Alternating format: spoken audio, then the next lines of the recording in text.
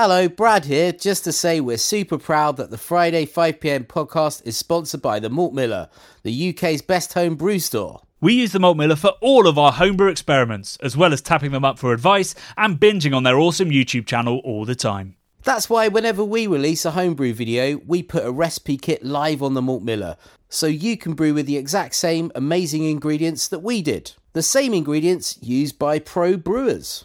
So alongside the Malt Miller's nitro-flushed hops, cold-stored yeast and milled-to-order malts, you can pick up recipe kits for our 5 Points Best Bitter, Russian River West Coast IPA, and now the fastest beer in the world, a hazy session IPA that goes from grain to glass in less than 48 hours.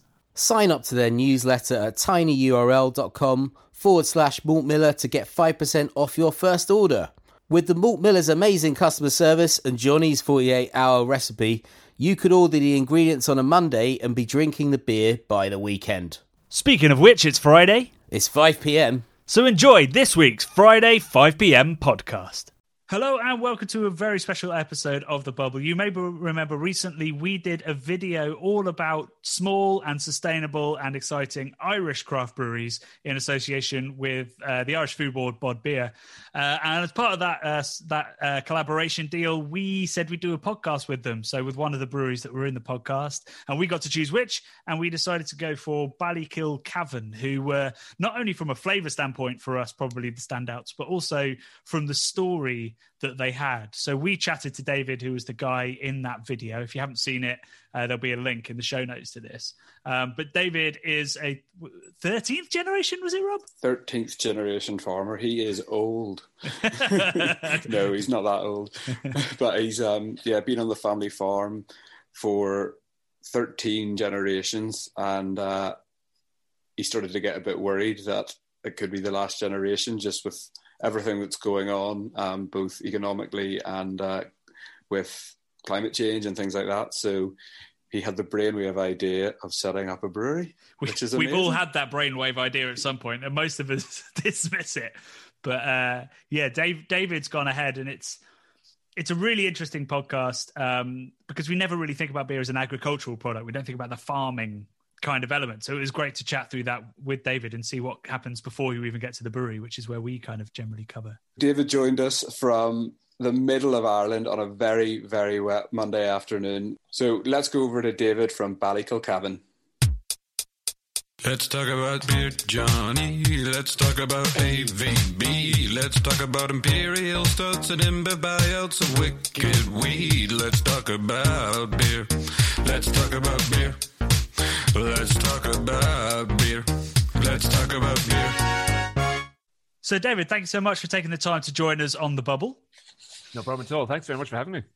It's super exciting, to speak to a farmer for the first time, because I think a lot of the time in craft beer, we forget that beer is kind of an agricultural product. It involves lots of, pretty intensively farmed farm crops. So I'd love to start just by asking you about your amazing family farm, because your family's been there for centuries. Yeah, we have. Yeah, I mean, I suppose I'm very lucky because it's been here in the family for such a long time, and it is actually a privilege. It's a bit of a, you'd be a bit worried about trying to look after it as well, but it is definitely a privilege to be here as well. It's 1639 we moved here, so I'm 13th generation at the farm, and it's in the Midlands of Ireland. We're about 50 miles away from Dublin, and it's really kind of prime arable country. So the main crops that we've always grown here have been malting barley. We do a little bit of rotation with some oats or some peas or something like that as well, but it's very much malting barley country, partly because of the soil. So it's really light soils here, which means we can get the crop sown earlier in the year than maybe you could on a heavier soil. And just the climate as well. It's, we tend not to get, although we've been having some late frosts this year, which haven't done the crop any good. But generally, because of where we are in the world, we get nice sort of wet winters to get the moisture into the soil. And then, the spring dries up pretty quickly, and then we can get the crop in and get it away. And is it barley that you're mostly growing there, and has that always been the case? Yeah, it is now. Certainly since I took over, when I took over, it was about 70% malting barley in terms of what we were growing. And, it was kind of the most that we could get away with while allowing ourselves a little bit of rotation as well, because the ground does need a different crop in every so often, just to make sure that you don't, if you have a monoculture of barley all the time, you're going to get diseases that are going to come through. It doesn't do the soil any good to have one crop all the time. So, 70% meant that we could rotate about a third of the crop every year with something completely different, and then go back to malting barley the following year. But I think, again, part of the reason is because there's only two big malting sites in Ireland, and the biggest one is about 6 miles away from here. So it made sense for, probably 3 or 4 generations ago, it would have made sense for people to start growing malting barley here, because there's a market very close to here. And as I say, it happens to suit the type of soil that we have. Is the soil, it's the thing that really dictates what your farm produces? Oh, it is. Yeah. I mean, and I think people are coming around to that now. I mean, people didn't really talk about soil when I took over, but really now it doesn't matter what type of farming you're in. What you're really doing is farming the soil. You're trying to keep the soil healthy and trying to keep the soil, with the right nutrients, the right amount of moisture and things like that in it. And then, as you say, yeah, it's very much depending on what type of soil you have, then you can work out what the best thing to put into it. Arguably, what this farm is best for is actually grass, but that means having animals, and that means getting up at 3 o'clock in the morning to calve cows and things like that. And I decided, actually, I'm not willing to do that. So when I took over from my father, the farm here was probably, what was it? I suppose about 30% grassland. And as much of that as I could plow up and put crops back into is what I did. But there's some fields that just didn't suit, and we've still got them here. But we could grow winter wheat here if we had heavier soil, if we had more nutrient-rich soil and heavier soil. And winter wheat is probably a higher yielding crop in terms of the amount of grain you'd get per hectare off it. And that means that generally you're going to get paid more for a hectare's worth or an acre's worth of winter wheat compared to malting barley. But we just can't grow it here. The soil just isn't right for it. So that's why we've, I suppose historically, that's why we've grown malting barley. And now obviously we have a use for it as well. So that's why we'll stay growing it for now. You sort of alluded to it there, that in the research we've done in preparation for this and the video that we did for Craft Beer Channel, it was sort of implied that part of the reason you've put a brewery in is because it's quite hard to reliably be profitable as a farmer in sort of modern UK and Irish farming or European farming. I think in Ireland at the minute, it has to be said, like, dairy farming is going well, and lots of people are expanding into dairy farming. And that's really the only show in town in terms of profitability. Like, if you're looking at farming at a business, which not enough of us do, I think historically, if your father was a farmer, you took over the farm, and that was kind of the way it worked. And people sort of, it's a family thing, and it's keeping the land going, it's keeping the land in the family and everything else, which is exactly what we're trying to do here as well. But, if you're looking at it purely as a business, dairy is probably the only way to go in Ireland.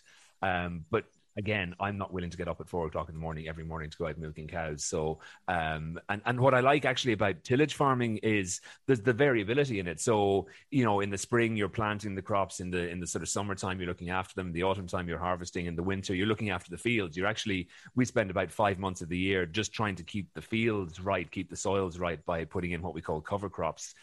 So you put in a different crop after the malting barley that keeps the soil, the fauna and flora, as they call it, so that, like, the bugs in the soil alive, keep the earthworms alive, keep the drainage going, and then come back in the following spring with the malting barley crop again. So there's great, it's something different every day. Whereas to me, if you're out milking cows every day, that's pretty much the same job, 365 days a year. So with great respect to my friends who are dairy farmers, but it's not the lifestyle that I kind of was looking for.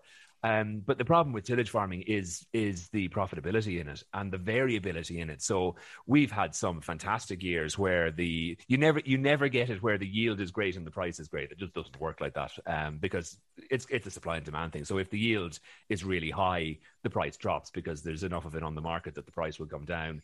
But then at the same stage, if the yield drops, there's going to be another part of the world somewhere that's grown enough malting barley to flood the market. So you never really get compensation on the price if the yield goes down.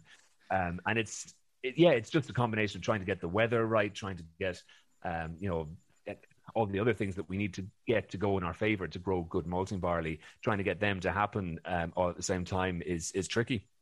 Is weather what you're sort of most dependent on then to get that yield? It is. Yeah, very much so.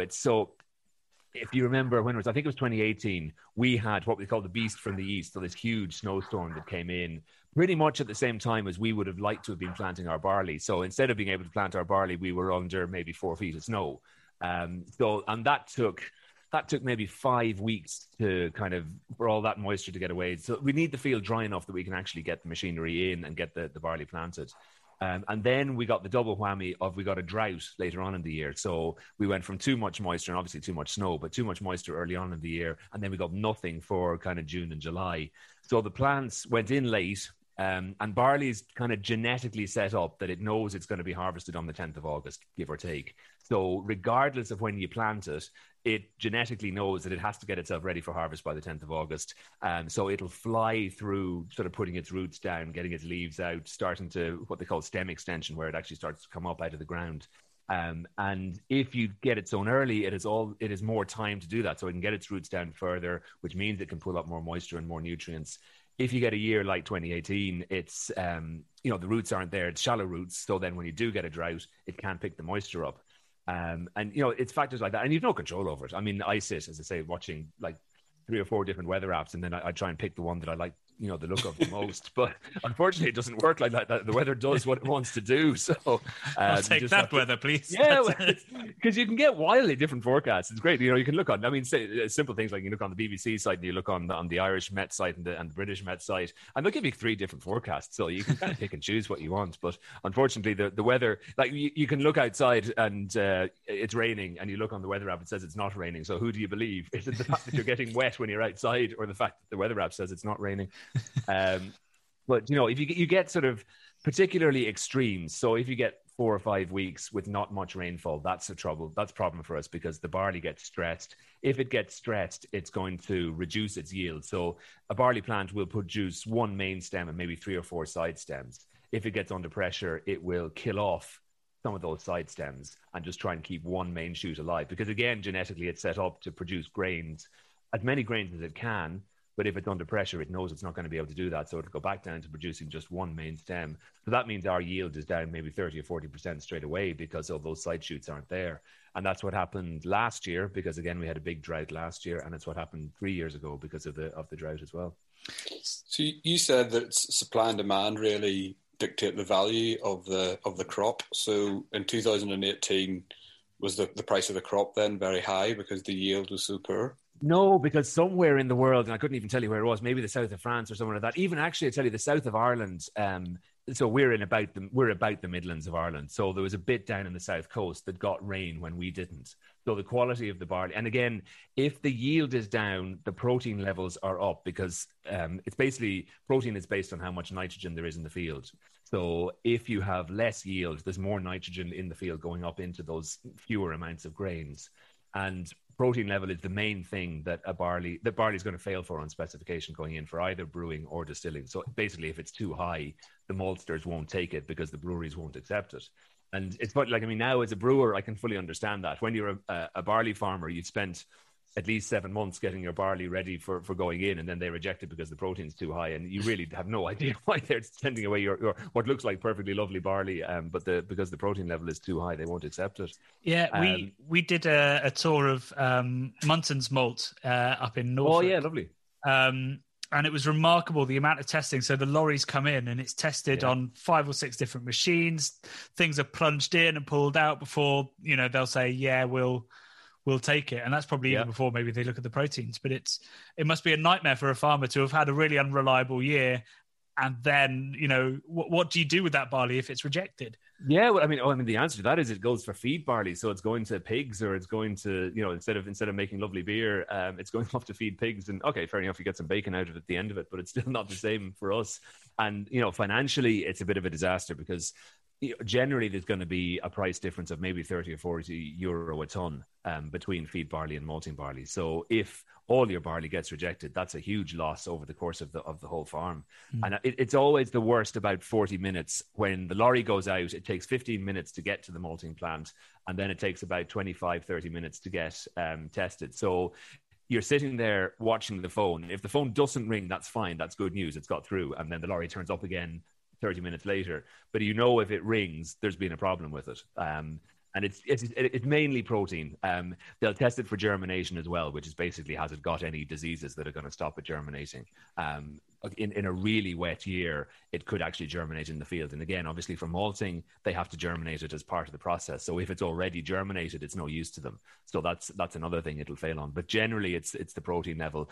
And it's a little bit of crystal ball, because as I say, the protein level depends on the nitrogen. We would put a certain amount of fertilizer on it, but you need to know what it's going to do in June before you put the fertilizer on in April. Because if you know you're going to get a drought in June, you put on less fertilizer in April. If you don't know that, you put on the normal amount, and then you're as I say, you're relying on the weather 2 months down the line. And given that we can't forecast it tomorrow with any accuracy, there's no way you can guess what it's going to do in the summer. So yeah, that's kind of the frustrations of it. I mean, it's great when it all comes together. It's fantastic. You produce a lovely crop. For us, obviously in the brewery, we're going to get that back and brew with it. But it is frustrating when you put in, you've done the best you can, and then the weather turns against you. And there's nothing. I mean, looking at it rationally, there's nothing you can do about it. But it's still, it's frustrating would be the polite way to put it. That it's not gone to plan. So, but yeah, I mean that's just farming. Has it got worse as a result of global warming? Because you mentioned extremes earlier, and that's what we really talk about. The world as a whole is heating up, but specifically, particularly at our latitudes, it's more extreme weather events. I mean, I have to say it does seem to be going that way. So when I started farming, the first 5 or 6 years, I know it's a small time scale, but the first 5 or 6 years, you got normal weather. So you'd get a bit of rain, you get a bit of sunshine, you get a bit of rain again. That's fine. What we seem to have had now over the last, say, 10 years is really extreme periods of, say, rain at harvest time. So you get maybe 4 or 5 weeks where it pretty much rains the whole time. And at harvest time, that's exactly what you don't want, because you need to get the grain dry to be able to actually harvest it in the first place. And then again, it affects the quality. Like if the grain is damp, it's more likely to pick up mold or diseases or other things that you don't want in the barley and then in the malt. And then the 3 out of the last 4 years, we've had extended periods with no rain at all, which again, at the wrong time of year is a disaster. Like if we'd got the weather in harvest time that we got in May and June last year, we'd have been delighted with ourselves, because it was about 5 weeks of hot weather, dry weather. And that's exactly what we're looking for in August, but it's definitely not what we're looking for in May and June. So again, like it'd be lovely to be able to order up weather, and and I get very unpopular because if it's lovely and sunny outside and I'm looking for 10 mils of rain, it doesn't go down well with anybody. But and you're out there doing a rain dance. Yeah, I am. I mean, and I'm quite happy for it to fall between midnight and 6 a.m. in the morning, and then for a lovely hot sunny day afterwards, because that's perfect. You get a bit of moisture, and then you get a bit of heat and a bit of sunshine. That's exactly what the barley is looking for. But yeah, there's a thing between what my wife and kids are looking for and what the barley is looking for, and they generally, apart from in August, they generally don't coincide very well with each other. Who's more important, though? Well, financially speaking, you have to say the barley, but obviously the family is more important than the barley. Yeah, you do need to answer that. Definitely. That's okay. You can edit that bit out. I love that stuff. Been drinking it for years. Drinking it for years.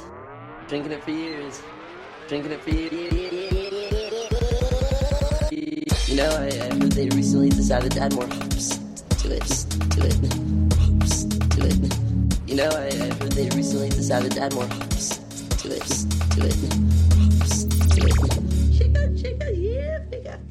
So tell me about barley as a crop. We know that obviously it's the main ingredient in beer. Is there a specific reason why people love using barley for beer?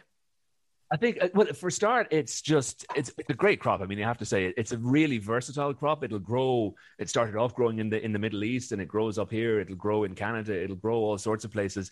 It's probably not quite as hardy as wheat, but it does grow in probably more areas than wheat. Like wheat, as I say, we can't grow wheat here, certainly with any sort of regularity of getting decent yield out of it. But we're quite happy growing barley here.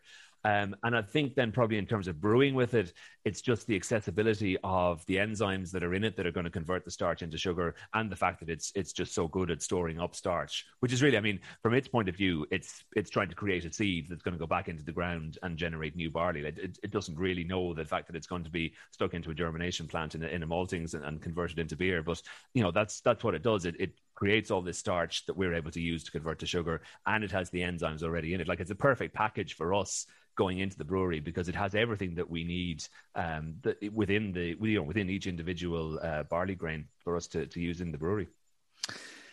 So then, tell me about the brewery. So you sort of implied that it's because you couldn't make enough reliable profit as a farmer. Brewing was the answer, which I think would make a lot of brewers scratch their heads, saying you've got into the wrong game if you want reliable income. It's a bit naive, maybe, but yeah, it is. I mean, it's about getting a little bit more control. So, as I say, I never feel really that we're in full control when we're farming because you're relying on policy decisions, you're relying on weather and everything else. So, but it's also the fact that I do feel that we grow really good malting barley here. I mean, in the area as a whole and on this farm in particular, we do grow decent malting barley here.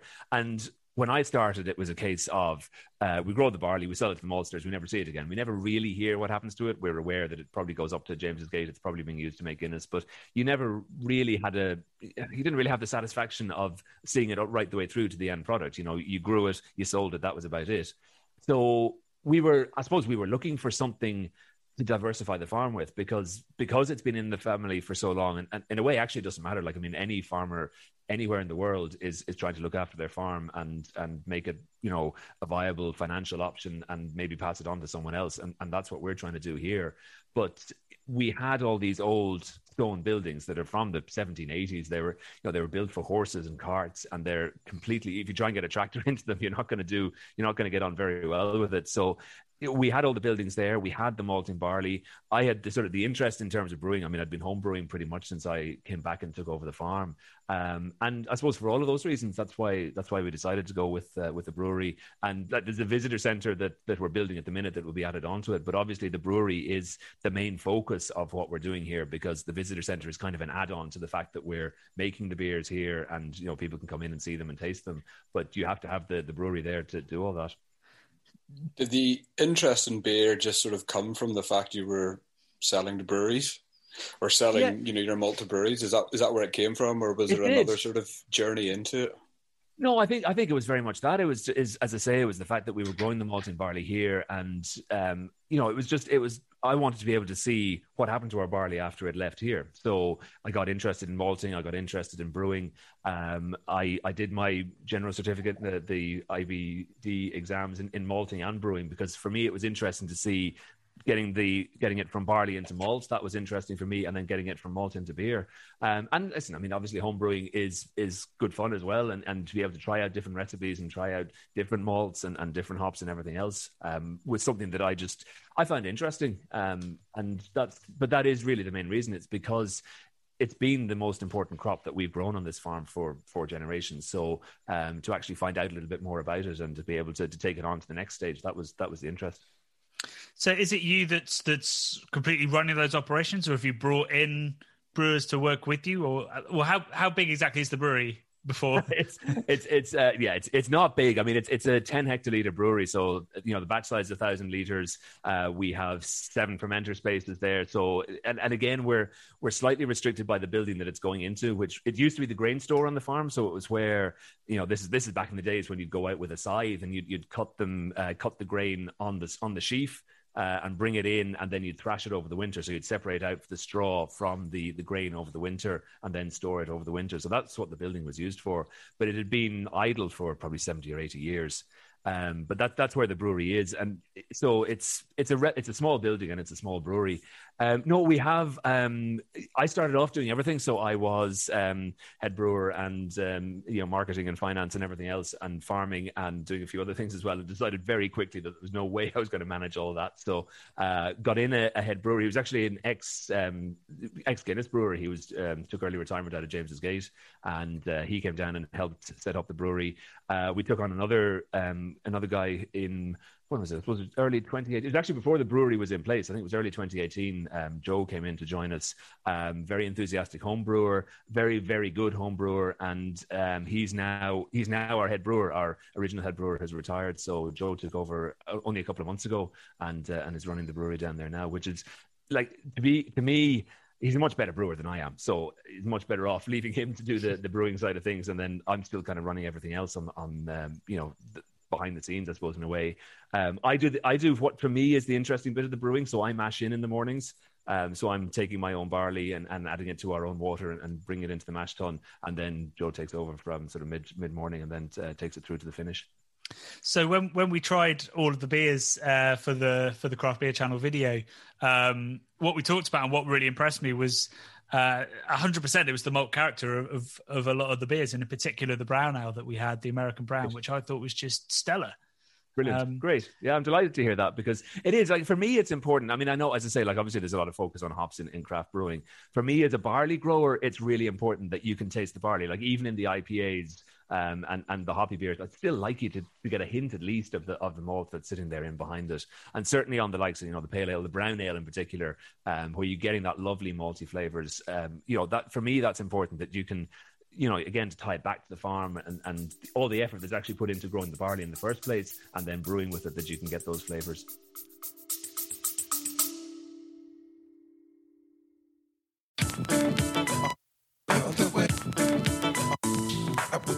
This summer, I'm going to be hosting talks at the Manchester, Bristol and London craft beer festivals, giving festival goers the chance to attend tutored tastings, rare beer pours, meet the brewers and even guided tours of the bars. These 3 festivals are the highlights of my events calendar, featuring some of the world's best breweries with delicious restaurant pop-ups, great music and a really welcoming party atmosphere. It's the 3rd year I've been hosting the We Are Beer Tastings table, but for the first time I'm delighted to offer all of our listeners, viewers and Patreons £5 off a ticket when you use the code CBC5. Just hit the link in the description to buy. See you there.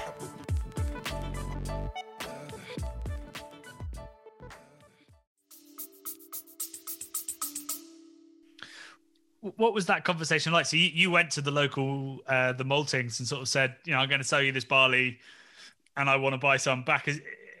Yeah, pretty much. Yeah. and it's funny now, because, I mean, I go in there and they sort of look at me and they say, now, are you here as a customer or are you here as a supplier? So, if I'm here as a customer in the brewery, they have to be nice to me. If I'm there as a farmer, they can throw me out again. So there's different doors you go through. Pretty much, it's a lovely lounge. And... pretty much, yeah, exactly. Yeah, all the leather couches are all in the customer section. No, I mean, we're lucky in a way, because they had the system set up in particular for Waterford Distillery. So we're actually now at the stage we're growing basically 2 different types of barley. We grow distilling barley for Waterford Distillery, and we grow our own brewing barley. But they had a system set up. So they have their big malting facility. Then they have what they call their Bobby plant. So it's a smaller malting plant, and then they have a setup where they can store individual farms of barley in one of their warehouses. They can take that out and put it through as a distinct batch. So for me, that's the important bit, that they can put through my barley, they malt it all. It's a bigger batch than we're going to use in a year. So to be fair, they're good to us. They will malt the whole lot of it. We buy back. So I, as a farmer, sell them the barley, they malt it.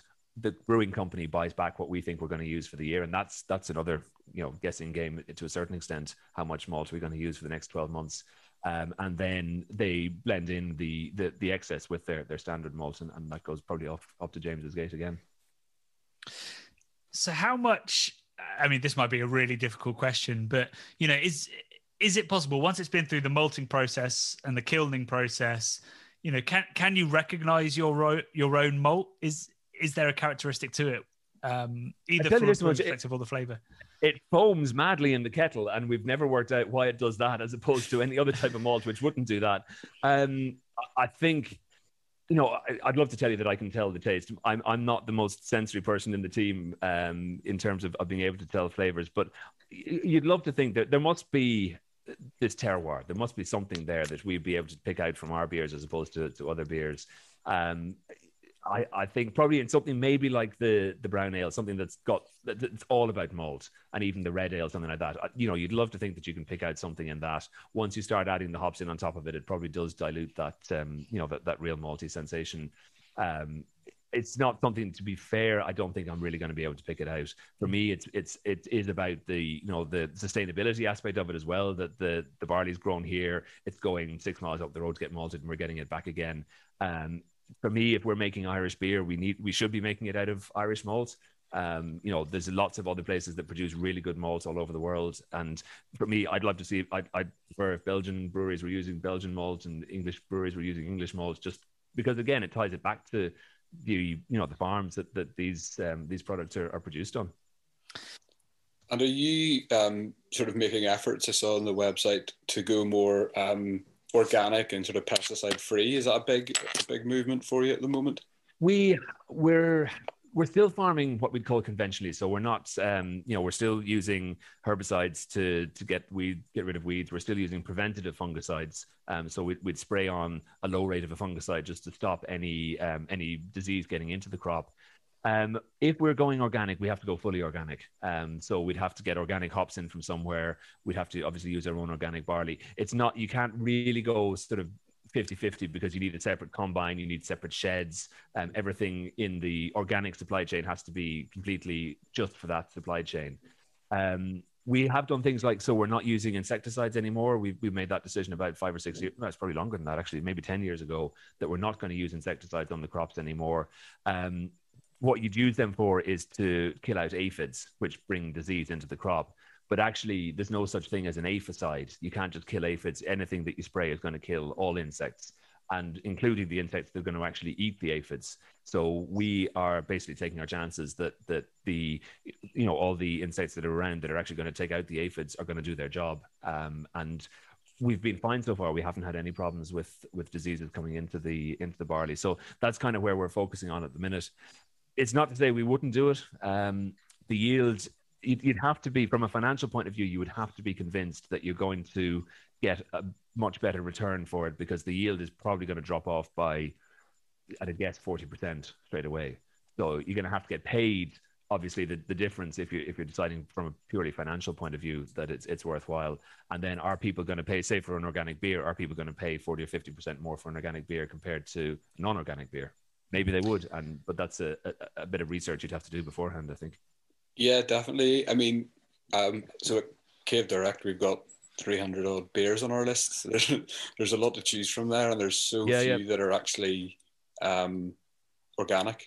Sure. And and I think you're right. I don't think people are willing to pay the extra for it.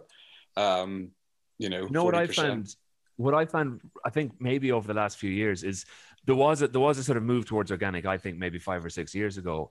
To me, and I'm not an organic farmer, so I'm maybe not the best person to ask, but to me, it seems like that's dropped away slightly, and people are now more focused on local food and local drinks and sustainability. And I mean, I know, okay, so obviously you would have to think that organic farming is probably more sustainable long term than blasting fungicides and chemicals at crops. We would very much be looking at reducing as much as physically possible the non-organic components that we're putting out on crops. But for me, I'm seeing more interest in the fact that it's coming from a specific area and people are buying locally and supporting small local producers. That, to me, seems to be where the focus has been. That was going to be my next question. It's how much of a benefit, just from a purely like marketing and sales perspective, is being able to say, this is local grain and locally brewed. Is that an extra element on top of the sort of the ideas of craft? Yeah, I think it is. I mean, and particularly, I have to say, we'd find for export. Now we're only going in our own brewery for whatever it is, 2.5 years, but we are now getting to the stage where we're really. We do need to start exporting, and we are starting to export. And that's really part of the story that people actually do engage with. People really like the fact that the barley is grown here. We are using our own well water as well, because we don't have a mains water supply. We're not that remote, but we're far enough away from civilization that we don't have a mains water supply. So we're using our own well water. We have to collect all the washings out of the brewery and all the spent grains and everything like that, and then we're spreading them back onto the barley fields again. So it's there's not a lot of nutrient in them, but it's better than nothing. And it's again just trying to get organic matter back into the soils, trying to keep the soils as healthy as possible. So it's it's a nice sort of circular, environmentally sustainable way of doing it. And that is definitely that does resonate with people. People do like that. You mentioned in the video that you put into our craft beer channel video that you've also got a beer where you do use local hops as well. So everything comes from within a certain. Can you tell me about that beer? Yeah, it's a one-off. I mean, Ireland used to grow quite a decent amount of hops. It was in Kilkenny, which is about maybe 30-40 miles from here. We set up. I mean, it is a tiny hop garden, but it's enough that we can do one beer a year where it's all our own water, all our own barley, and all our own hops. And what we did was we basically, like, it's so small, it's completely unmechanized. So what we do is we actually, every year we get 30 or 40 people out. We cut the hop binds down, and then people pick the hops on the ground, put them into the different buckets depending on what varieties they are, and then we just do a big barbecue for them afterwards. So it's slave labor, or cheap labor, I suppose. But they get fed afterwards. And it was, in terms of marketing, it's the best thing I've ever done, because I put it up, I think it was probably 3 years ago, 4 years ago, when we did it first, and we were absolutely inundated with like requests for people to go. Actually, I'll tell you what, we gave away free beer the first year. That was the mistake. Hey, man, that'll get them. That was it. But we didn't make that mistake again. But still, people keep coming back. We've had people here every year, which is great. Like, it's just a lovely day out, and we've been very lucky with the weather, because it's usually end September, early October. You could get a pretty horrific day, but we've been very lucky with it. And for me, that's one of my favorite beers of the year, because of the fact that it's all within, I mean, I suppose it's 500 meters of the brewery that all the ingredients are coming from. So, in terms of locally produced beers from locally produced ingredients, that to me is as good as we can get. And how do you process those hops? Is it a wet hop beer, or is it dry? It's very much, it is very much a wet hop beer. Like, it tends to be on a Sunday, and so we start up the brewing process at 8 o'clock in the morning. The pickers are told that they have to have the hops ready by 1 o'clock. So we'd usually start. It's like we don't want to drive them too hard. So usually let's start around 10:30 or something like that. A couple of hours of picking, and literally just. We do split them, and I don't know, we've still never decided whether we need to split them or not. So they're coming off in cones, obviously. We tend to then just split the cones in half, just to try and make sure that we can get the warm water in around it, and get everything out that we need to. But then just huge muslin bags. So my wife spends about a week beforehand sewing muslin bags that we can put them in, because it would completely clog up the equipment. Like, if we put them in loose, there'd be hops everywhere. Like the whirlpool would just get completely clogged up. So we put them in muslin bags, and just let everything circulate around. And so far, so good. We've never burst the bag yet, but that's always the danger. It could happen, because you have to put huge volumes of wet hops into a beer, because they're not dried and concentrated. So I guess it's a hugely inefficient way. It's massively inefficient. And I mean, to be fair, like, the amount of effort that goes into actually growing the hops in the first place is massively inefficient. I mean, we've taken over. We had an old vegetable garden here, which, again, I didn't have time to look after properly. So we've converted that into the hop garden now. But there's actually a lot of work involved in setting up the trellises, getting all the ropes down, making sure that the hops are climbing them, making sure the slugs aren't getting them, keeping them, we put on fertilizer pellets, so it's organic fertilizer pellets. The hops actually are organically produced. We don't put any fungicides or anything on that, and no artificial fertilizer on it as well. But the amount of work actually involved in getting the hops ready is completely financially inefficient, but it's nice. I mean, it's kind of a hobby, I suppose, in a way. It is actually at that scale that it is hobby farming. But again, when you've got there's not that many Irish hop gardens left, and to be able to have one here is great. And what do they have? Sorry, Johnny. Do they have like a specific flavor profile? Because the way, if you go to West Coast of America, there's very distinct, or you've got Fuggles or Goldings.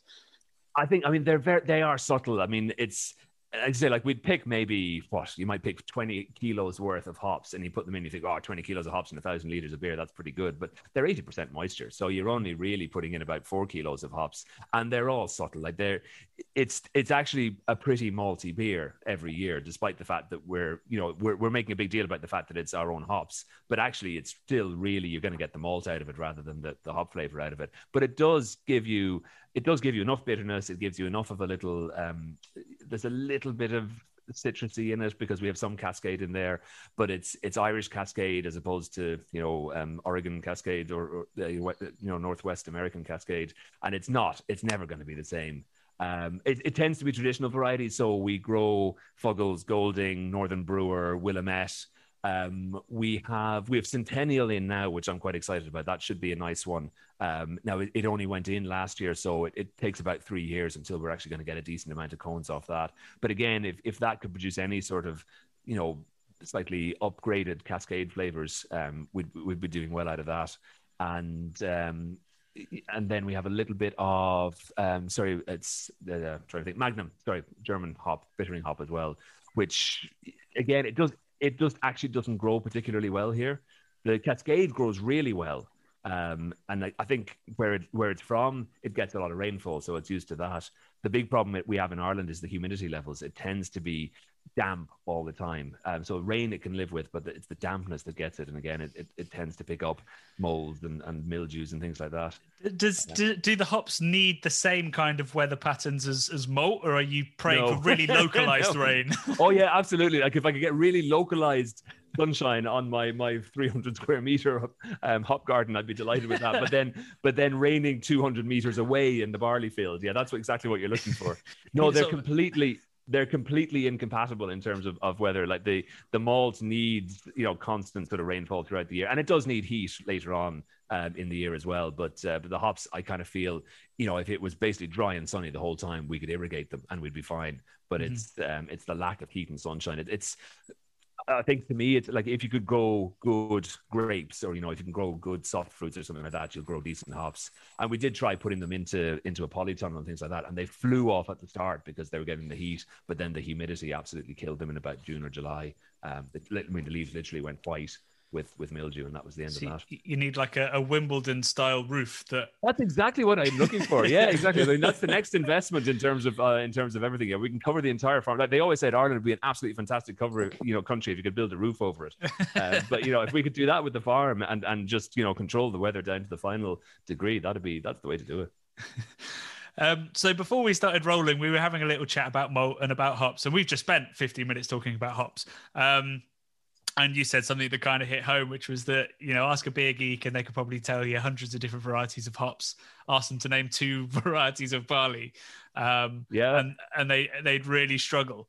So I'd love to hear your sort of elevator pitch as to why we should care more about malt in beer, and maybe give us some barley varieties we can show off about next time me and Rob. Yeah, well, I mean, okay, probably people have heard of Maris Otter or something like that, but we tend to grow. To be honest, we grow whatever the maltsters tell us to grow, because that's what they're going to buy back from us in the first place. We're growing 2 really good varieties at the minute. One's called Planet, and that's what all our beers are made with that. And then we grow Laureate for the distilling side as well. But the breeding that's gone into those varieties over the years has made them. You have to keep everyone happy. You have to keep the grower happy, because we want high yields in terms of tons of grain per hectare. You have to keep the maltsters happy because they have to be able to malt it, and then you have to keep the brewers happy as well. So it's tough for plant growers to actually get that. But for me, I'm in Ireland. We grow really, really good malting barley here. We've been talking about the hops. We don't particularly grow great hops here for me. So I always kind of feel that if we're producing Irish beer, we grow really good malting barley here. Let's make it about the ingredient that we actually do really well in this country. There's a place for hops.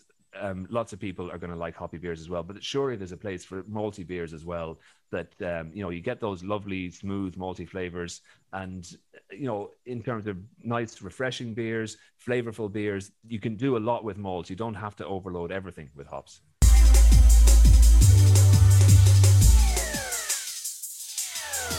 I drove over to the Sonic Drive-In, ordered a jalapeno burger, washed it down with beers, beer,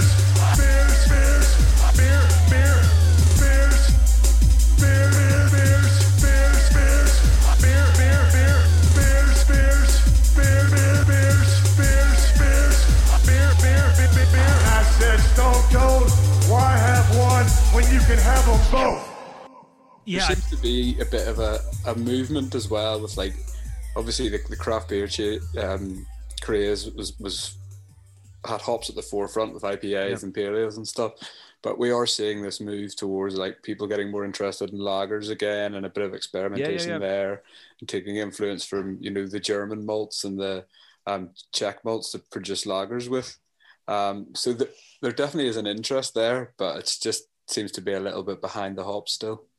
Yeah, I mean, and I think, like, to be fair, like, hops are great, and you can produce so many different and completely wild flavors with hops that what you can do with malts is probably more subtle and probably a narrower range. But something like, we have a brown ale that I know Johnny's tried, That does surprisingly well for us, I would have to say. Like it's to me, it's a wildly unsexy beer style, but it's the sort of beer that people like drinking, and there's enough of maybe it's a niche, I'm not sure, but there's enough of a market there that people really like buying that beer. There's a brewery up in Dublin that's producing a fantastic mild beer, which is selling really well, and it's just a great beer that on a Wednesday evening, if you're not looking for something, if you're not looking for a double IPA, just a great beer to take out and have a drink of. Even and the likes of our pale ale, it's very much a malt forward. Even one of our IPAs is very much a malt forward IPA with the sort of traditional bitterness in the background as well. But for me, because and I know I'm biased because I do spend probably the guts of 2 years getting the barley from an empty field through to getting back to brew with. So it is important for me that we use our barley to the best way we can. But it is important for me that you can taste those malty flavors in pretty much any beer that we produce. My listeners will be sick of me mentioning this, but I'm writing a book at the moment all about seasonality in brewing and drinking. And a lot of that has involved tying it back to the history. So obviously, because we can now control our fermentations, control the temperatures we serve the beer at, we have central heating. So when it's cold, we don't necessarily reach for a stout. But it used to be that you were completely limited to what was grown in your locality and what time of year it was. And it feels like, there's the joke about the holy trinity of Irish beers is the pale, the red, and the stout. Yep. And those are three styles. Even the pale ale, because it would have been, a European pale ale, so it wouldn't have been super hoppy. They all seem very malt led. So, Ireland's climate and ingredients has resulted in that. So I'm not entirely surprised that American brown would still do very well in Ireland. Yeah, and I mean, we do a red ale in bottle as well. And again, just the part of the country we're not that far from Kilkenny, which is obviously sort of Smithwick's territory originally. Red ale would be a very strong beer type around here. You kind of feel when you get up into, say, the likes of Dublin, that it's maybe not trendy enough to do well, but actually it does better than we would expect it to do up in Dublin, because there is enough of a cohort that wants that style of beer. Stouts are hard because there is obviously one major stout in Ireland that tends to dwarf all competitions. So it's hard to pitch against that, but people are willing to obviously to try stouts, but they are particularly willing to try red ale or anything else that has that malt flavor as well, that malt forward beer style. Is Guinness, really like something that's casting a shadow over smaller brewers in terms of doing a dark beer? Because obviously O'Hara's have come out and done pretty well, and we tried the new Nitro one out there. So to me, it would seem like an obvious thing for a smaller brewer to do, to be like the alternative to Guinness. But is that not quite how it's seen? In Ireland, I think there is such brand loyalty to Guinness, and there's such sort of muscle memory. So if someone walks into a bar, they will, and we've had it even with our red ale. So we'd go in, we'd give them a sample of the red ale. So that's absolutely lovely. And they walk up to the bar and they order a Smithwick's, because that's what they've been doing for 10, 20, 30 years, whatever it is. And Guinness would be exactly the same, probably even more so.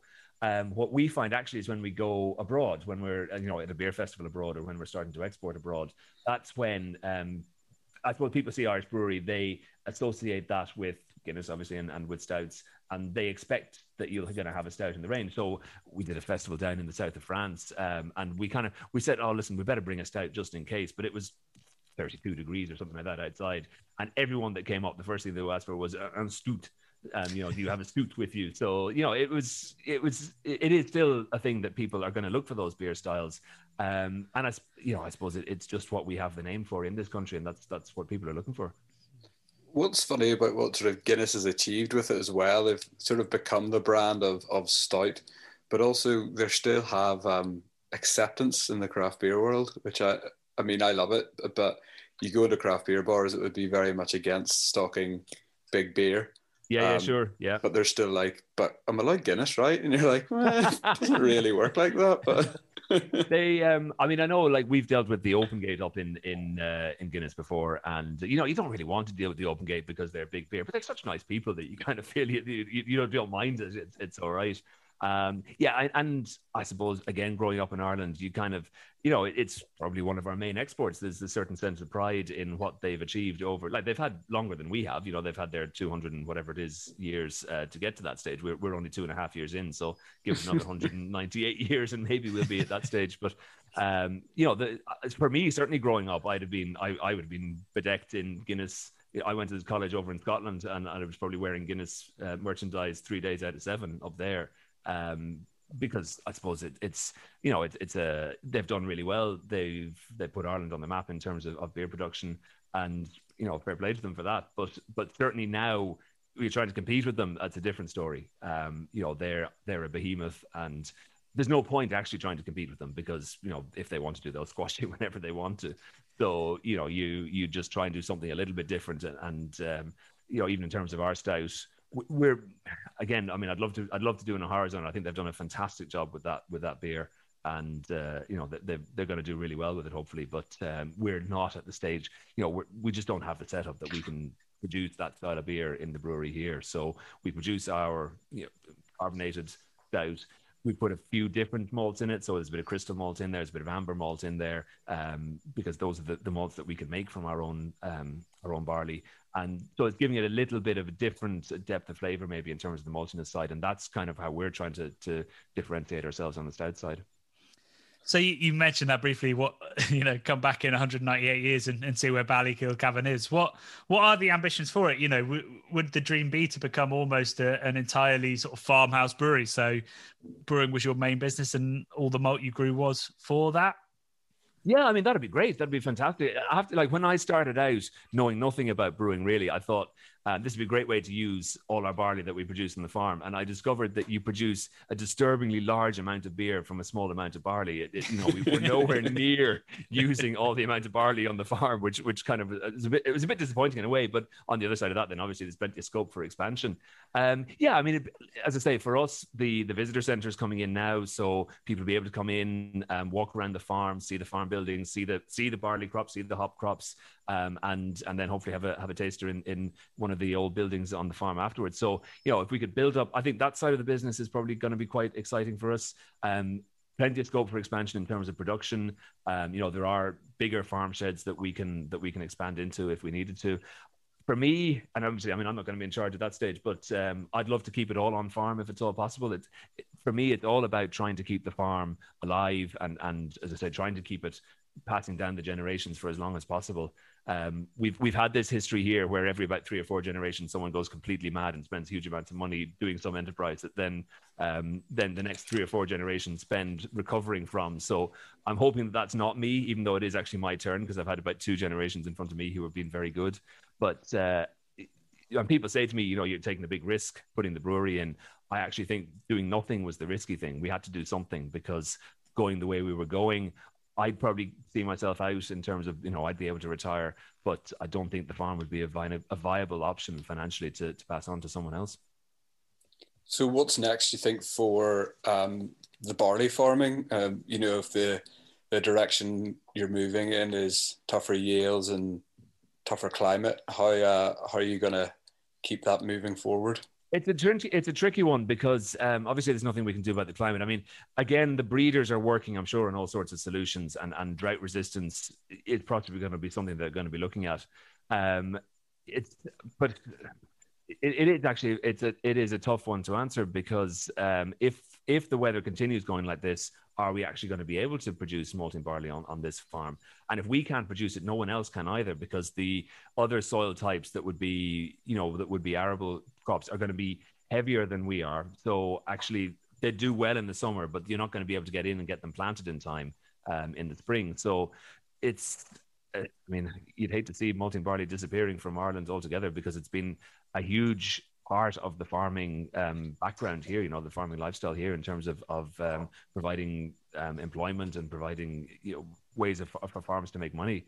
I suppose I just hope that we're not going to see a real problem in terms of climate over the next sort of 10, 20 years, and obviously longer scale than that. But if we get to the stage where we're getting big, dry summers, we're in trouble in terms of growing it here. I was considering ending the podcast there, but it's a dark note. Yeah, let's find something positive to finish on. It would have been a good ending, though. She just end the podcast with complete silence, and people can just say like, "Oh." I mean, as a farmer, obviously, I'm wildly pessimistic. I mean, that's just the standard trait in terms of farmers everywhere. I think any farmer I've ever known, And I like being a pessimist because things always turn out better than you think they're going to turn out.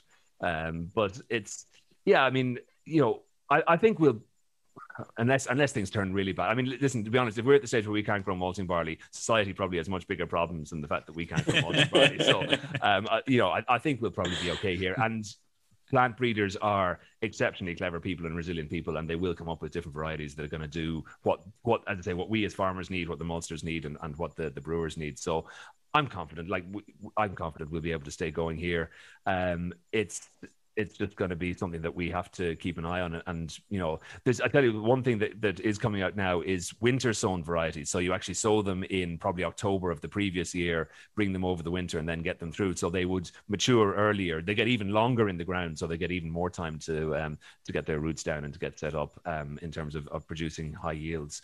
So that might be something that we'd look at instead is maybe switching when we're sowing the crop and doing something like that. Like there's always going to be some sort of a solution to whatever problems we have. It's just it's just coming up with that solution.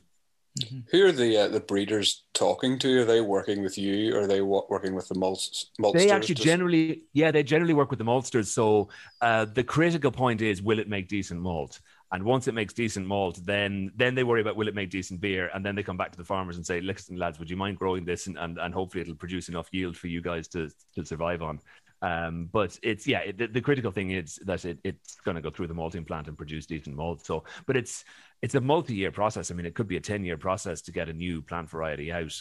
So it's important for them that they get it right, because if they put it out, and it's happened before, we'd get a variety one year and then it'll disappear the next year because it just hasn't performed well. Like we had a variety that did really well in the fields, but didn't perform well in the maltings once it got through to them. So, they, as I say, they have to keep everyone happy.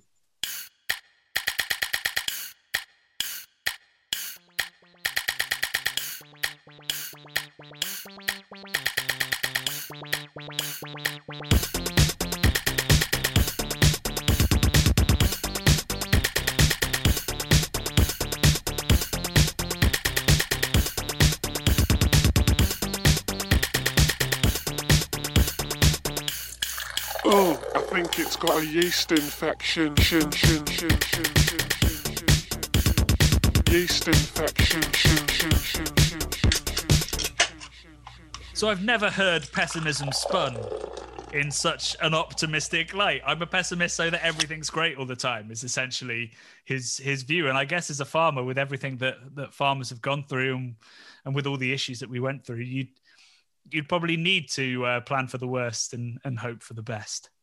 I just love the fact he said that if he can't grow barley on his farm, we're all fucked. That's the barometer of where the global warming's really got us. Is if the craft brewers are struggling, hot damn, we're screwed. But what a fascinating chat. What a great lad.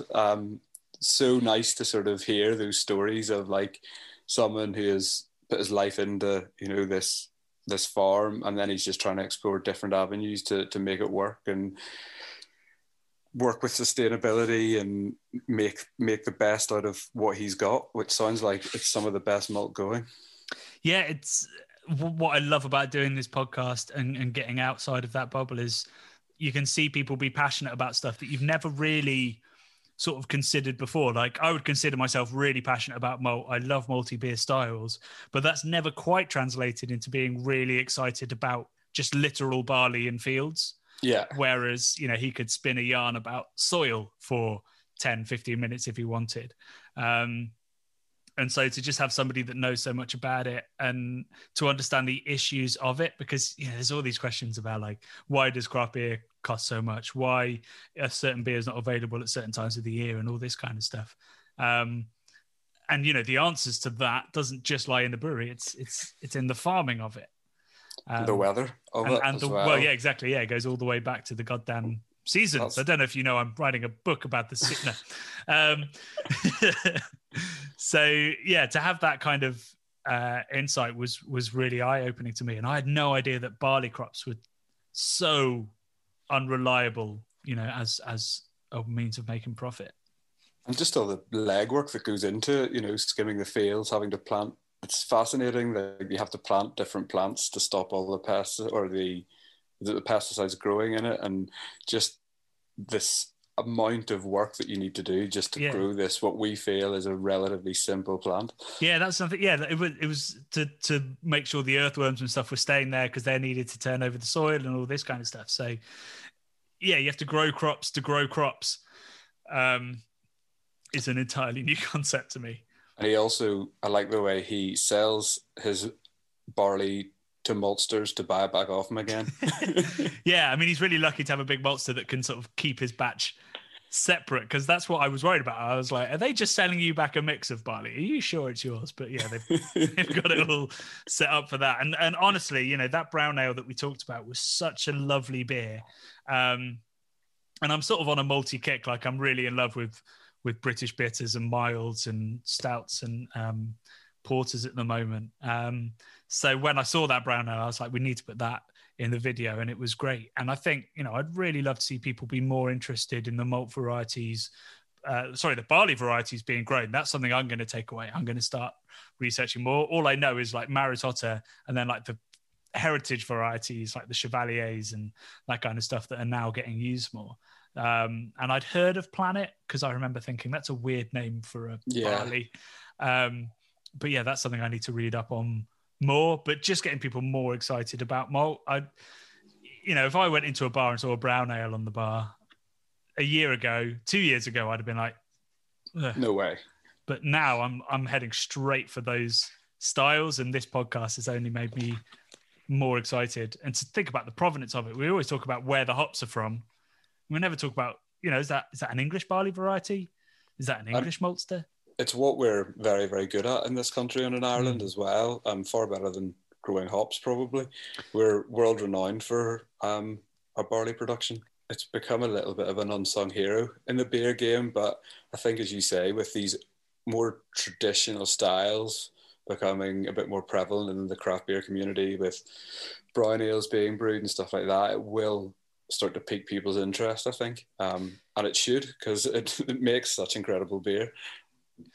Yeah, absolutely. And hopefully that will then also influence more modern styles as well. We'll start to pay a bit more attention to the malts that are going into them, or even, add certain different malts into it. Something that's wonderful about a West Coast IPA is that there is a caramel character to it. And we tend to just write off just going, oh, there's a bit of caramel in that.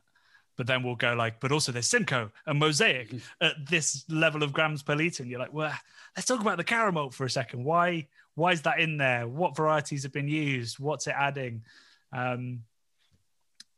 Yeah, I don't know. I feel like I'm just telling this to myself, essentially. I'm just telling myself that I've been biased and I need to be better.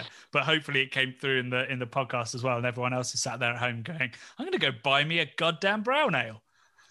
And I do like listening to those stories of, really where the beer's coming from, because we so often just focus on the brewing angle, and that's what we're interested in, and we want to know about the struggles and how the breweries overcome them. But we're really going back to the first ingredient of the beer, really. It's the first thing you put in when you're mashing in, and all the energies that go into it, and then the struggles as well. And I mean, comes up so often, but sustainability, and within that global warming and the problems that it's creating and the strains it's putting on these producers is a real issue, and it will continue to affect beer. He chatted about the yield and supply and demand and how it drives up cost. This is why the beers we're buying can be so expensive.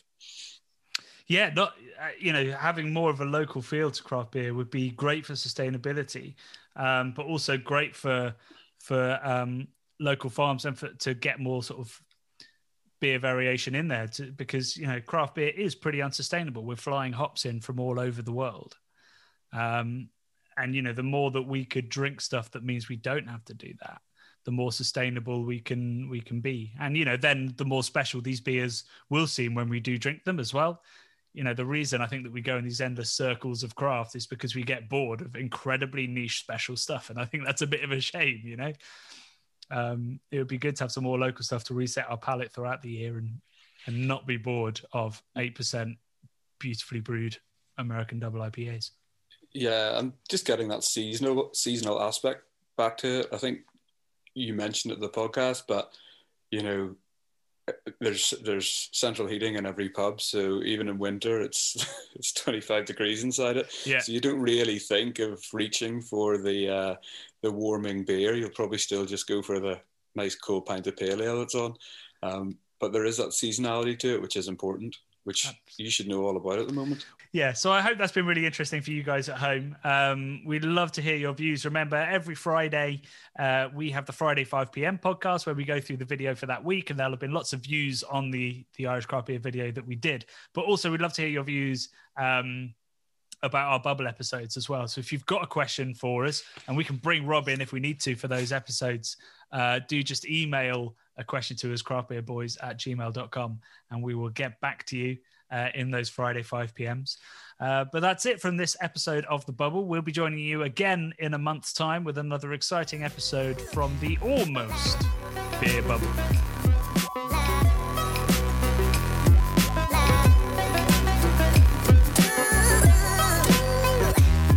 The Bubble and Friday 5 p.m. podcasts are brought to you by the nerds behind YouTube's Craft Beer channel. You can watch over 400 mini documentaries at youtube.com/the Craft Beer channel. And if you love what we do, support us via Patreon and get access to merchandise and our amazing Discord forum, a positive and welcoming space for everyone who loves beer, food, and homebrewing. Love and beer.